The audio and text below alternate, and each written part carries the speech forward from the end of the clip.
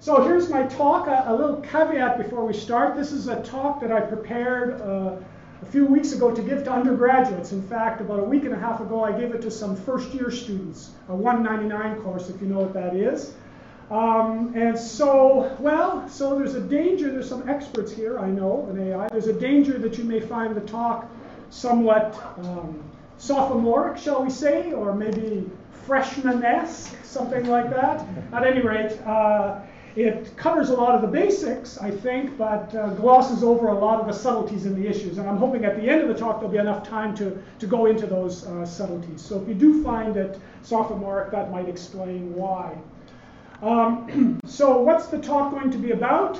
It's this. The talk is about thinking, at least one version of thinking, and why it's an essential part of acting intelligently.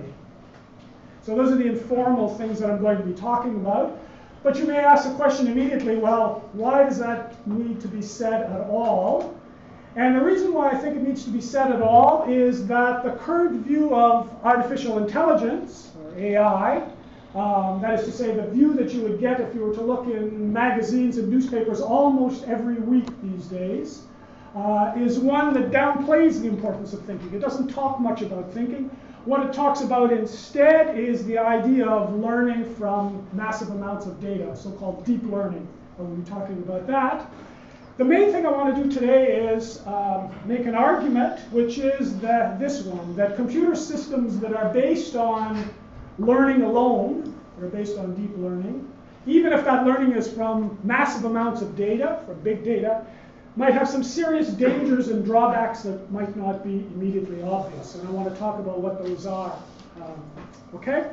So that's what this talk is going to be about.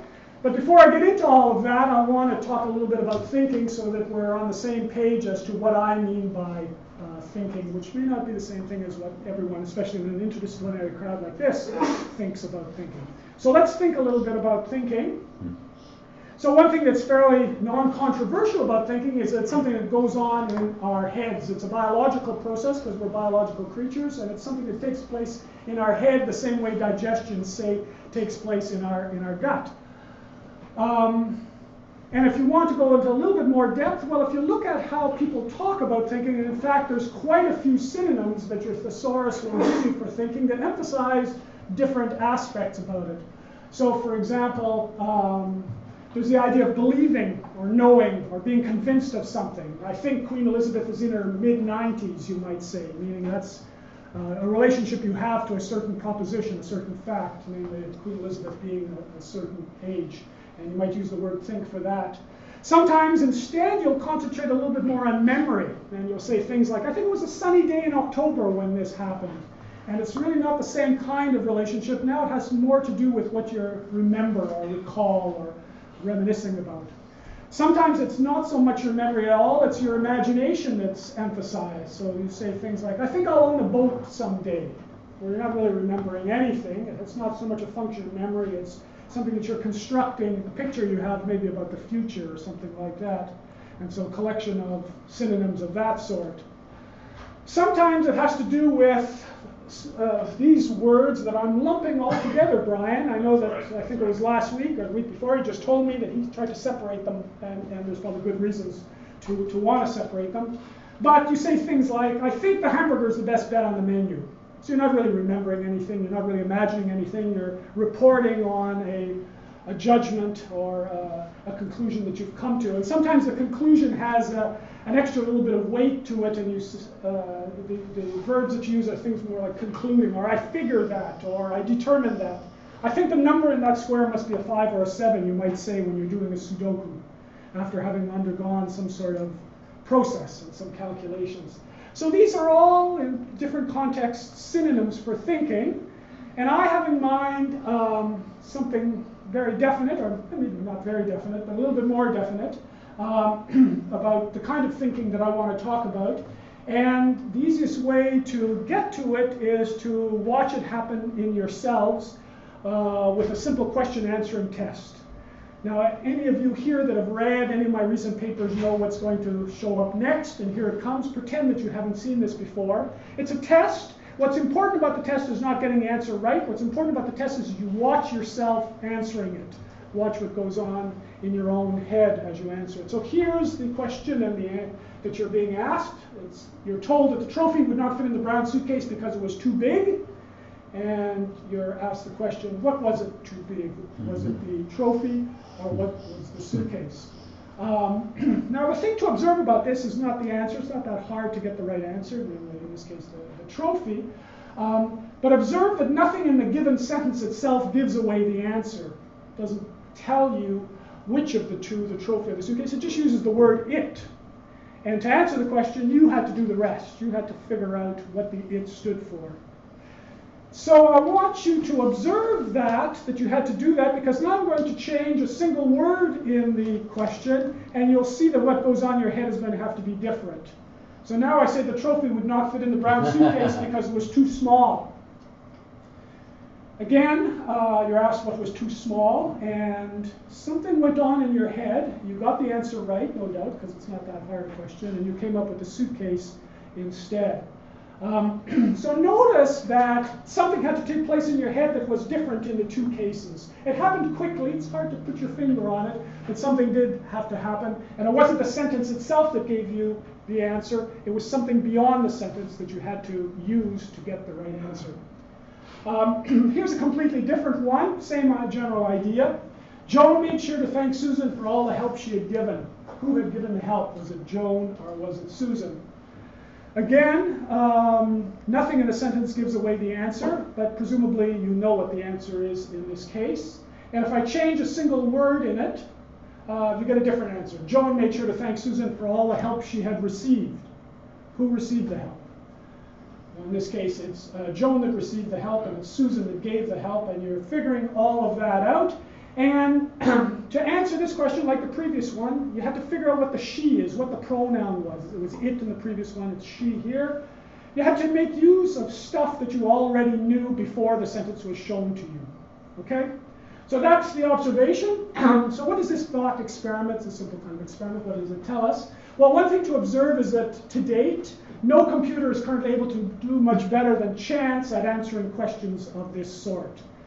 There was a test recently at AAAI on this that confirmed this. These kinds of questions are called Winograd schemas. If you've never seen them before, you can Google them and you'll find a whole lot more examples of questions like this.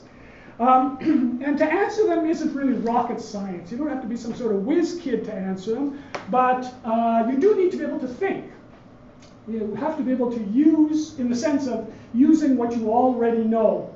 In the first question, you had to use something that you already know about the relative sizes of one object fitting inside the other. If the trophy doesn't fit in the suitcase, it's the trophy that's too big, or the suitcase that's too small. And in the second case, you had to know who thanks who when one person helps another. Is it the helper that does the thanking, or is it the person who receives the help, the helpee, that does the thanking? And you had to use that. It wasn't given to you in the sentence. You already knew that, and you had to use it to get the right answer. So you got the right answer, and you knew this, and that's what allowed you to do it. So that's what I mean by thinking, okay? And this kind of thinking isn't just for answering questions in English. I'll give you a slight variant, and you'll see that it has nothing to do with answering questions at all. Imagine that you have a robot that's asked to put a trophy inside a suitcase. Good job for robots to do, but the trophy won't fit. Can't close the suitcase. In one corner of the room, there's some bigger trophies. And in another corner of the room, there's some bigger suitcases. And the question is, what corner should the robot go to? And if you think about it, it's the same issue, again. If the robot's able to figure this out, it's because the robot's able to think about the relative sizes of things and decide, in this case, to go to the corner with the bigger suitcases. Nothing to do with English, per se. Nothing to do with answering questions, but more having to do with thinking in the sense of making use of what you already know. So what's this sort of thinking for? Well, thinking in this sense, and again, there are different varieties of thinking, the sense that I have in mind, involves using what you know to make good choices about how to achieve your goals. In this case, your goal was maybe to get a trophy inside a suitcase, or maybe your goal is to answer a question, but making use of what you know to do that. It doesn't mean necessarily doing the right thing. Now, making good choices does not mean wanting the right things or believing the right propositions. But it does mean that your actions that you're choosing are somehow appropriate given what you want and what you believe. So that's what we have in mind here. Now, you might think, well, that's what all intelligent behavior is, isn't it? And the answer is no, not all intelligent behavior is like this at all. Once you've been properly trained to do something, you may be able to do it without having to think too much about it. So we all know examples of things that are like that. You get skills of various sorts by training, like swimming, riding a bicycle, playing the piano. When you first start to play a piano, yes, you do have to think a whole lot. You have to say to yourself, well, gee, I'm supposed to have my middle finger here, not this one. I better learn to do that. And you practice it so that you get your middle finger at the right point, and so on and so forth. Once you're playing piano fluently, however, once you've been trained properly and you know how to play, the last thing you want to do is to be thinking about what your middle finger is doing. They'll all end up tangled in each other if you try and do that. You'll play piano terribly if you do that. So once you're properly trained, it seems that it's just the opposite. You don't have to think, make use of what you know in general to play a piano. To play a piano well, you might want to, but just to play a piano or just to swim or to ride a bicycle. And what's surprising is that there's a wider range of things that also seem to be in this category. When you learn to drive a car at first, well, boy, you have to concentrate on it. Turn off the radio, nobody talk to me please, no nothing, no distractions, because I have to shift at the right point and do things like that for a manual, or at least control the car properly. Once you get good at it, then the radio goes on and you're talking to people, and you've got a Tim Hortons in your hand and the whole bit, right? So you don't have to concentrate quite so hard. And apparently playing chess is similar. There's experiments that indicate that you can play, masters, once they've been properly trained, can play a very good game of chess while they're simultaneously thinking about something else. The experiment was to give them numbers 1 a second and to add them while they were playing chess, and the masters were able to do that. So it seems that there's a lot of intelligent behavior where you're not concentrating on what you know and applying it, like in the examples I gave before. However, as we're going to see later, thinking does still appear to be required when something completely unexpected happens when you're swimming or playing piano or driving a car or playing chess. We'll get back to that. But first I want to talk about AI. So, AI, it says here, I've defined it, why not, is the part of computer science that studies information processing underlying the sort of intelligent behavior seen in people. So it looks at information processing, but not any old information processing, the kind of information processing that seems to be behind what we call intelligent behavior in people. And there are various subparts of AI: computer vision, machine learning, speech recognition, natural language, planning, problem solving, game playing, robotics, and so on and so forth. It's a big, wild, heterogeneous field with a lot of different parts to it. To simplify things immensely, and I apologize to my AI colleagues here, it divides into 2 big branches. One that we'll call the knowledge-based branch, where the job is to attempt to see how intelligent behavior can arise as a result of making effective use of knowledge. This is the kind of idea that concentrates on knowledge and how you use it, and we try and figure out how to do that. And contrast that with deep learning as the other main branch these days, which is attempt to see how intelligent behavior can arise as a result of training on massive amounts of data, and not so much on applying knowledge at all, but on training. So just as a matter of historical fact here, 30 years ago, when I started out in AI approximately, almost all of the AI work was like this. It was all concerned with knowledge and how do you use it, and can we make smart systems based on that. But these days, it's almost turned completely around. Almost all of the AI work is based on something more like deep learning. So if you look around a little bit, you'll see here's the MIT Technology Review, where it says things like, artificial intelligence is finally getting smart. Finally, after all these years of doing it the other way. And that's because of deep learning, is what it says. If you come a little closer to home, you'll see that in Canada, well, we've decided just this year to put an incredible amount of money into AI this year.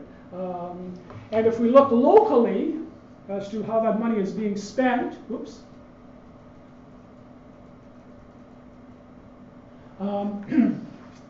A new institute in Toronto, which you may have heard of, called the Vector Institute, that's focusing on AI and using some of this $120-some million from the feds, and as well as money from industry, and is based on deep learning.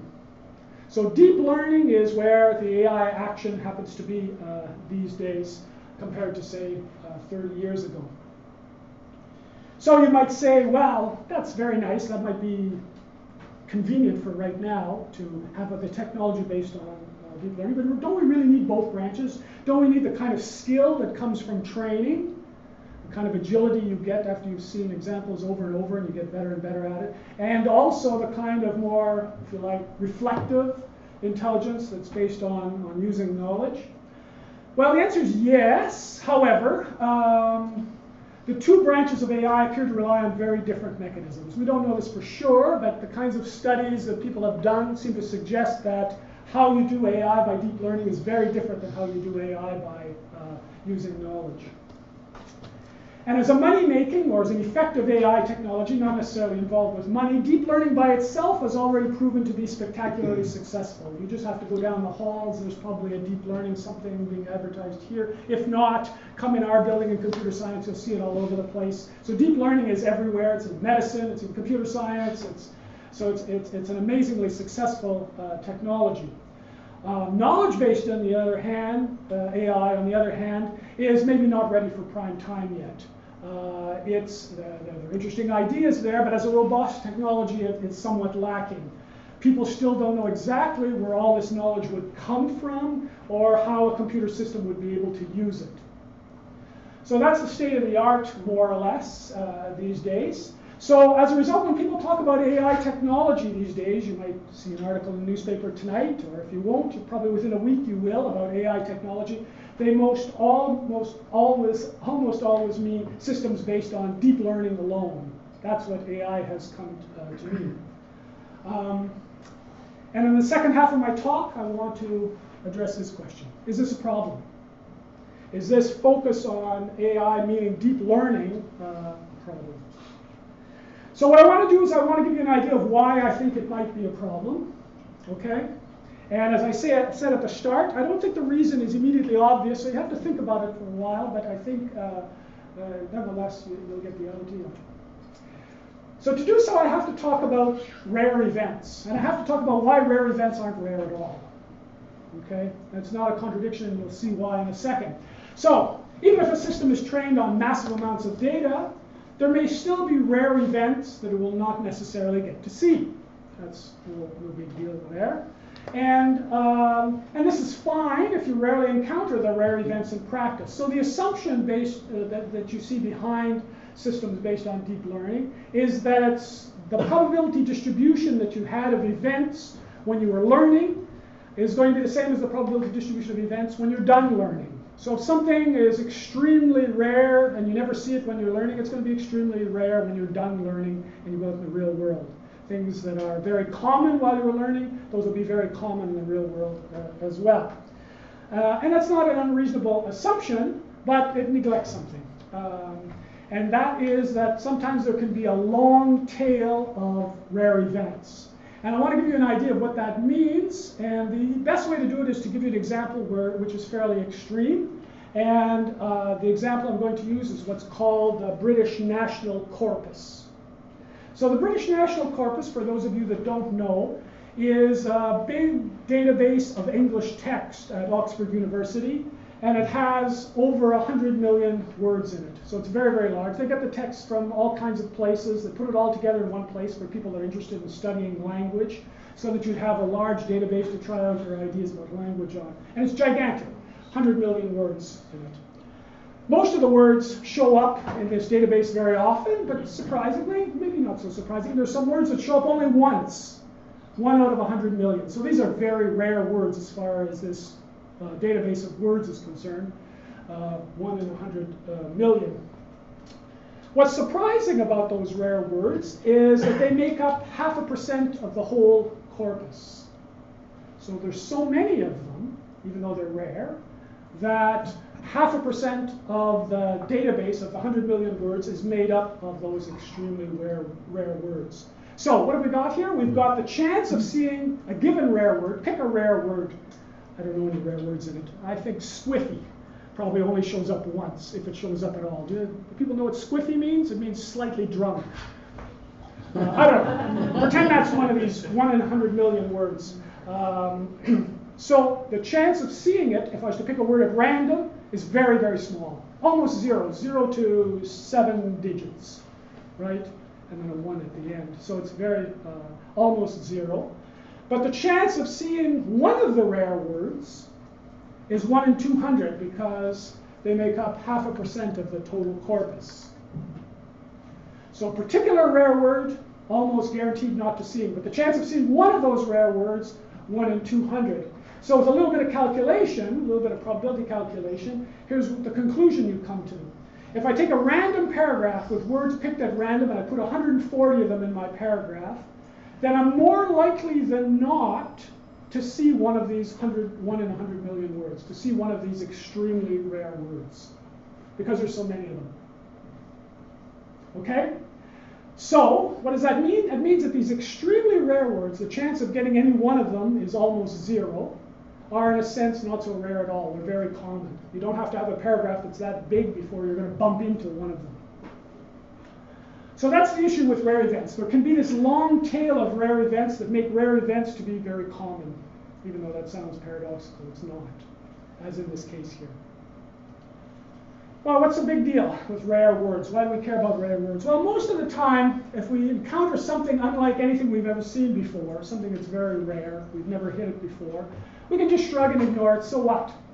You give a sentence to Google to translate for you. It doesn't know what this word means. It might just put in garbage. It might just leave it in the original language. You say, okay, that didn't work that well. You try it again. Maybe you rephrase it or you just move on. Nobody seems to care, so you just do that. Similarly, if you do a search for something online and you don't find anything, most of the time you can live with it. It's not a big deal.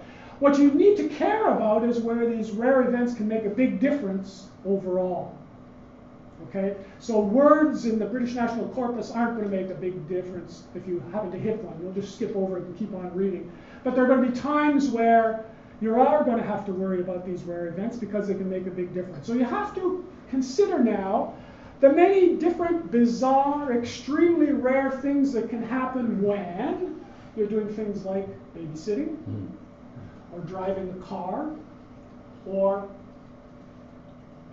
where am I here? Or in a nuclear power plant. So I have a friend who was babysitting some toddlers, and one of them put Scotch tape up her nose.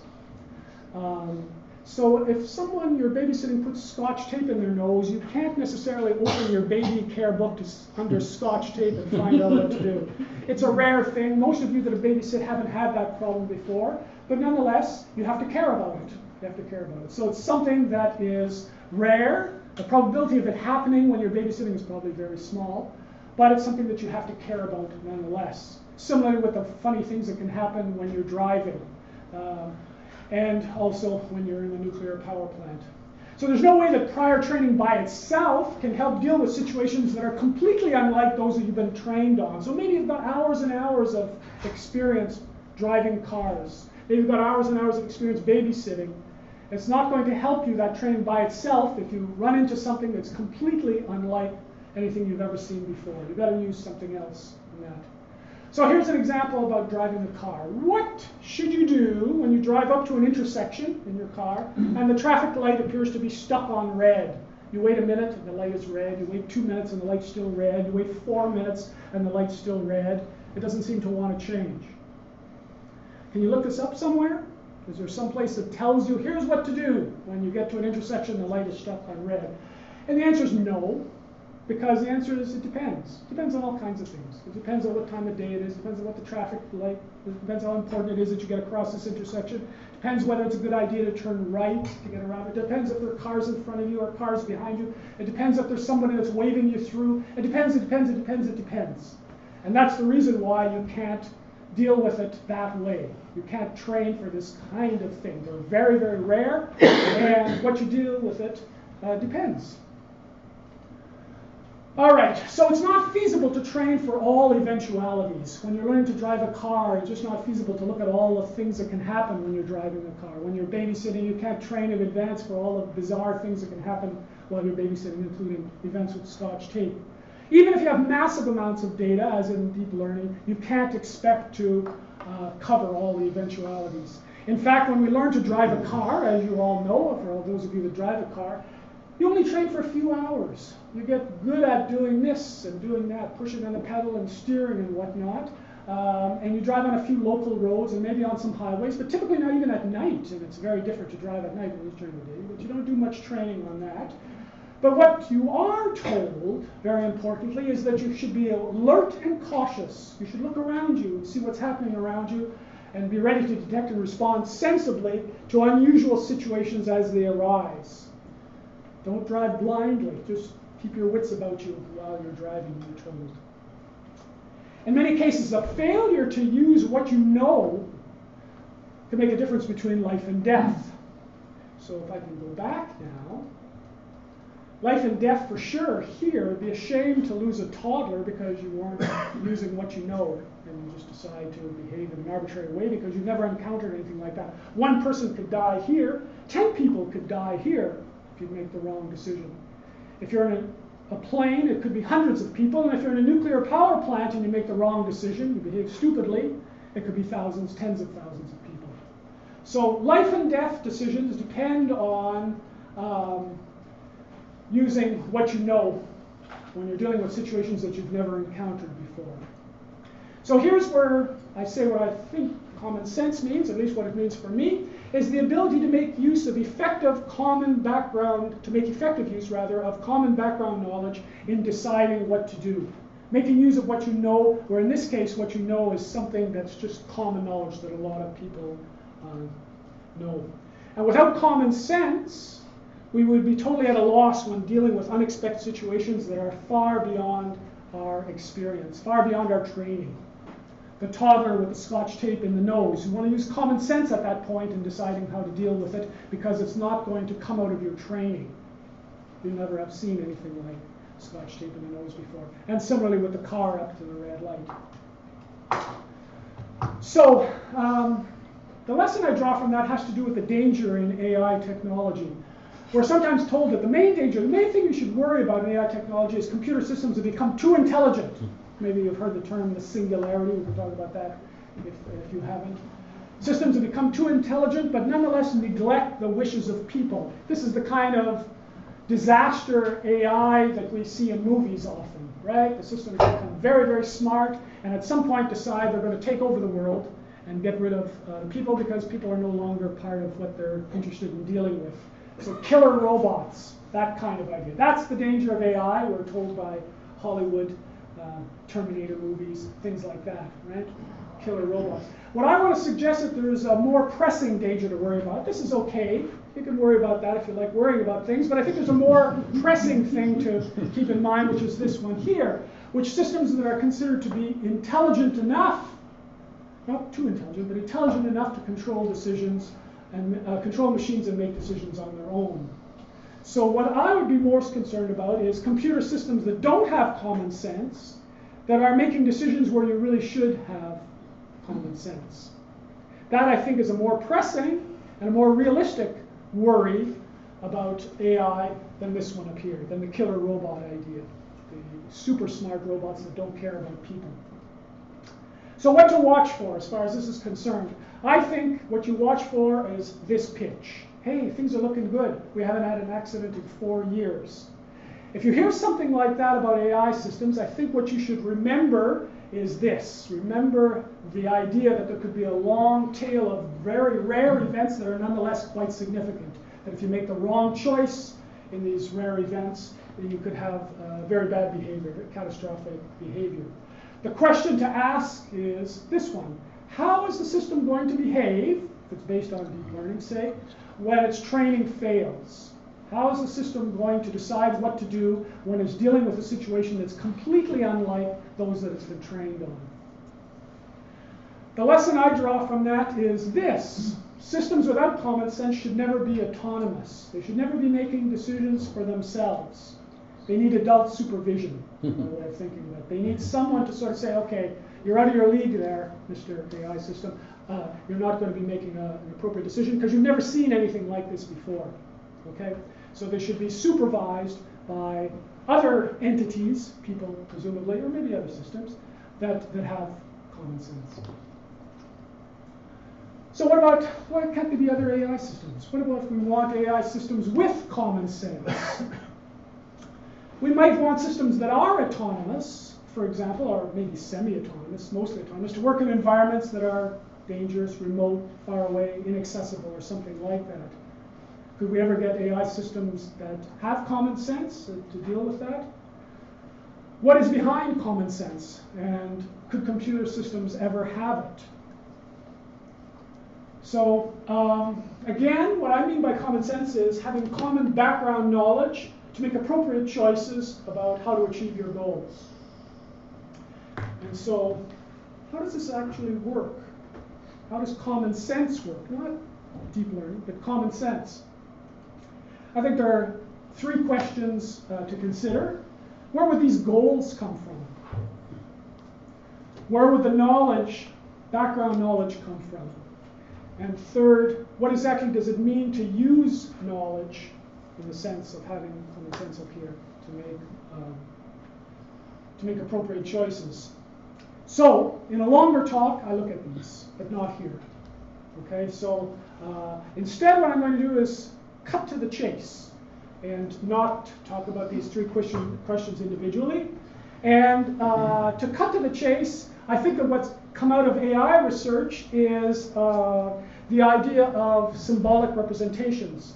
And I'm going to embarrass Brian Smith sitting here by giving a version of what's called the knowledge representation hypothesis. My version is not his. He's the one that had the name first. But nonetheless, let me tell you what the idea is in my own words. So here's how it goes. Just as digital computers perform calculations on symbolic representations of numbers, human brains, it is hypothesized, perform calculations on symbolic representations of knowledge, and then use the result of those calculations to decide how to act.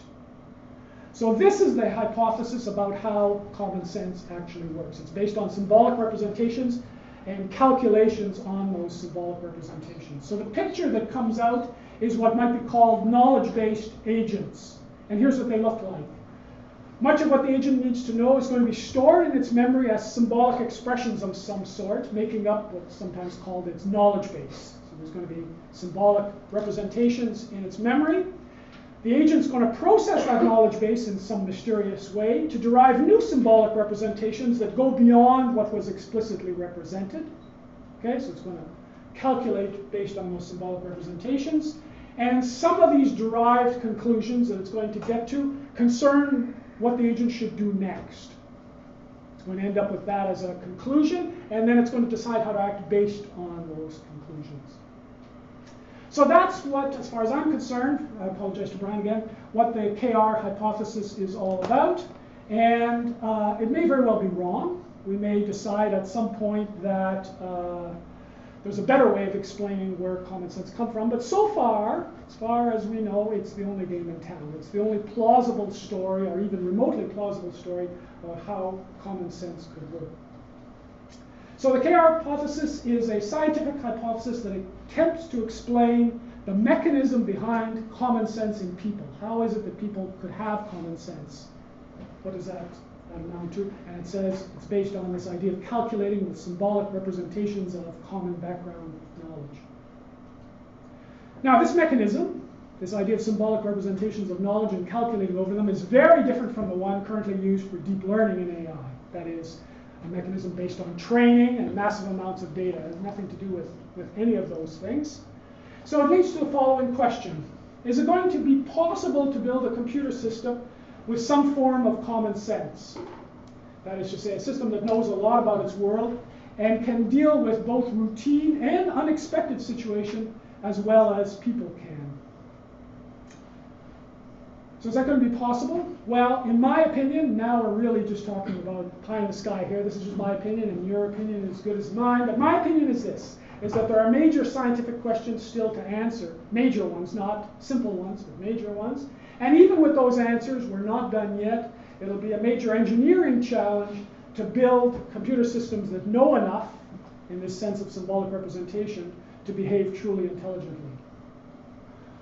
So, here's my answer. Possible? Yes, definitely possible. Inevitable? as some people might suggest. It's just a matter of time. Make our systems bigger and faster enough, and they will get there. I don't think so. I don't think so at all. Well, you can tell from the numbers there, 19 out of 21, that I'm near the end. I've really only got one slide left, summary, and then a plug after that. So here's a summary of what I've said. Current AI technology based on deep learning neglects the part of intelligence involving common sense. It's just not what it tries to deal with at all. Proponents of deep learning, of which I hope there are none here today, sometimes say that their AI systems will be intelligent, but they sometimes put quote marks around it, intelligent. Because they mean, well, that doesn't mean the same way as people are intelligent. So this is a different kind of intelligent. So it's a notion of intelligent that's different from its usual meaning as applied to people. And to me, that's just a massive cop-out. It's a bit like saying that the systems we're going to get are going to behave appropriately, but it's not the usual meaning of appropriately. It's quote appropriately. Or we're going to be happy with the result. But I don't mean the usual notion of happy. It's a different kind of quote happy. Cop-out. Cop-out. Common sense is the capability that allows humans, sometimes, when they exercise common sense, to deal effectively with new, totally unexpected situations as they occur. We use deep background knowledge we have of situations to deal with cases that haven't come up before. There's certainly cases that we haven't been seeing anything like so far. These situations, as I tried to argue, can be rare individually. In fact, they almost are extremely rare. You don't see them while you're training at all. So they're rare individually, and yet they can make a big difference because they can be very common collectively. And you train on one, you learn about one rare situation. Okay, now I figured out what to do if I ever get to an intersection and the light's red. And then the next bizarre thing happens, which is somebody's trying to climb out the window while I'm driving. What do I do with that? And you deal with that, you say, okay, now I've got it figured out. I know what to do with somebody trying to climb out. And then the next bizarre thing happens. I just hit a deer, and now I've got a deer on my hood. What do you do then? And so on and so forth. So very rare individually, but common collectively. Understanding how common sense works may be our best hope for an AI technology does not behave stupidly, that is to say, inappropriately or dangerously, outside of its comfort zone. If we want systems that aren't going to behave stupidly, then we should look at common sense and understand a little bit better how common sense works. And until then, something I said earlier, we should insist that AI technology not be used autonomously. We should be willing to supervise our AI systems to make sure that they don't behave stupidly when they fall outside of their comfort zone. And that's it. That's the whole talk, and here's the plug. This is a book where I talk about this and many other issues, and I encourage you all to buy many, many copies. Thank you. Thank you.